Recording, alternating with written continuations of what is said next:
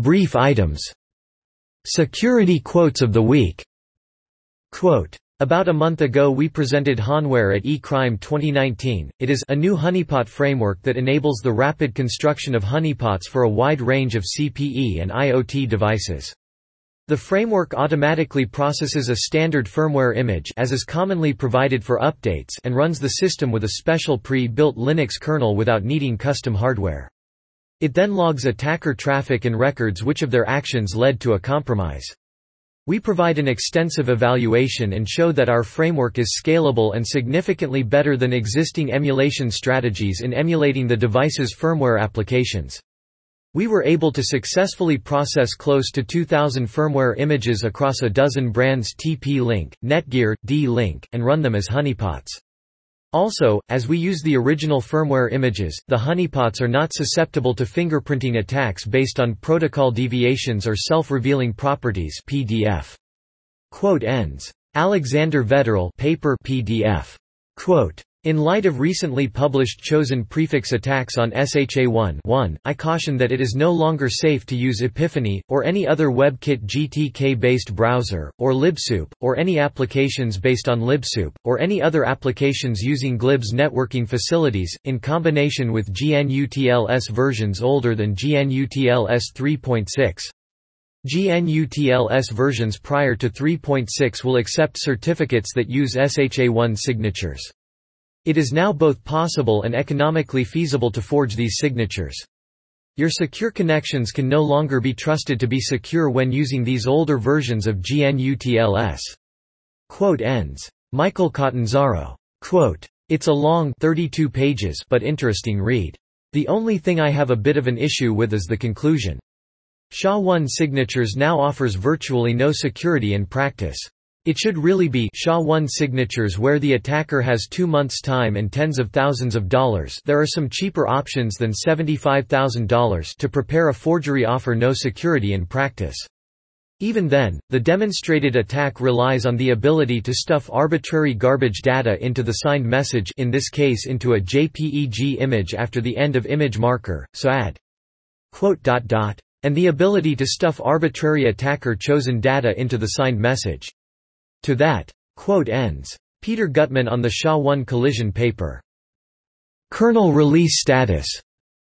The current development kernel is 5.5-RC5. Released on January 5. Linus added a note to the release announcement. One sad piece of news I got this past week was that Bruce Evans has passed away. Bruce wasn't ever really much directly involved in Linux development. He was active on the BSD side, but he was the developer behind Minix i386, which was what I used for the original Linux development in the very early days before Linux became self-hosting. Stable updates: 5.4.8, 4.19.93, 4.14.162, 4.9.208, and 4.4.208 were all released on January 5. Quote of the week. Quote: so you might want to look into not the standard library implementation, but specific locking implementations for your particular needs. Which is admittedly very annoying indeed. But don't write your own. Find somebody else that wrote one, and spent the decades actually tuning it and making it work. Because you should never ever think that you're clever enough to write your own locking routines. Because the likelihood is that you aren't, and by that I very much include myself. We've tweaked all the in-kernel locking over decades, and gone through the simple test and set to ticket locks to Catchalene efficient queuing locks, and even people who know what they are doing tend to get it wrong several times. Quote ends. Linus Torvalds. Distributions quote of the week.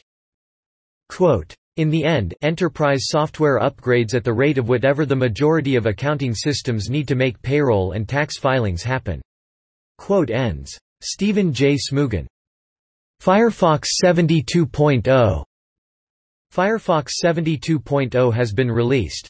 In this version, Firefox's enhanced tracking protection now blocks fingerprinting scripts. Also, picture-in-picture video is available. See the release notes for the details of these features and other changes. Ruby 2.7 released. Over the holiday week, we missed the announcement of Ruby 2.7 on December 25. It is the most recent release of the Ruby programming language and was more than a year in development. There are quite a few new features including experimental pattern matching for case statements. More information can be found in these slides. A new compaction garbage collector for the heap, support for separating positional and keyword arguments, and plenty more. Development quotes of the week. Quote, "Why do I care so much about unexpected stack traces? I do because MAT2 is dealing with untrusted file formats. Users will throw all kind of random malformed files at it, and I'm expecting meaningful exceptions that I can catch should something go wrong, not eldritch-like unpredictable monstrosities crawling from the depth of Python's core in a fireworks of traces scaring my beloved users away." Quote ends. Julian Voisin, thanks to Paul Wise. Quote, "And hidden therein is my actual point, complexity. There has long been a trend in computing of endlessly piling on the abstractions, with no regard for the consequences. The web is an ever-growing mess of complexity, with larger and larger blobs of inscrutable JavaScript being shoved down pipes with no regard for the pipe size or the bridge toll charged by the end user's telecom. Electron apps are so far removed from hardware that their jarring non-native UIs can take seconds to respond and eat up the better part of your RAM to merely show a text editor or chat application. I use syscalls as an approximation of this complexity. Even for one of the simplest possible programs, there is a huge amount of abstraction and complexity that comes with many approaches to its implementation. If I just print Hello World in Python, users are going to bring along almost 1 million lines of code to run it, the fraction of which isn't dead code is basically a rounding error. This isn't always a bad thing, but it often is, and no one is thinking about it." Quote ends. Drew DeVoe. The schism at the heart of the open source movement, The Atlantic.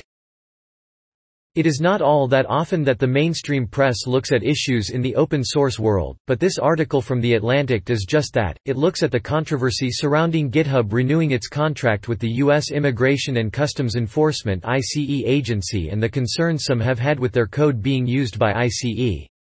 So when news of GitHub's contract with ICE emerged, its employees weren't the only ones outraged. Because of the transitive nature of open source, volunteer developers, who host code on the site to share with others, may have unwittingly contributed to the code GitHub furnished for ICE, the agency responsible for enforcing immigration policy. Some were troubled by the idea that their code might in some way be used to help agents detain and deport undocumented migrants.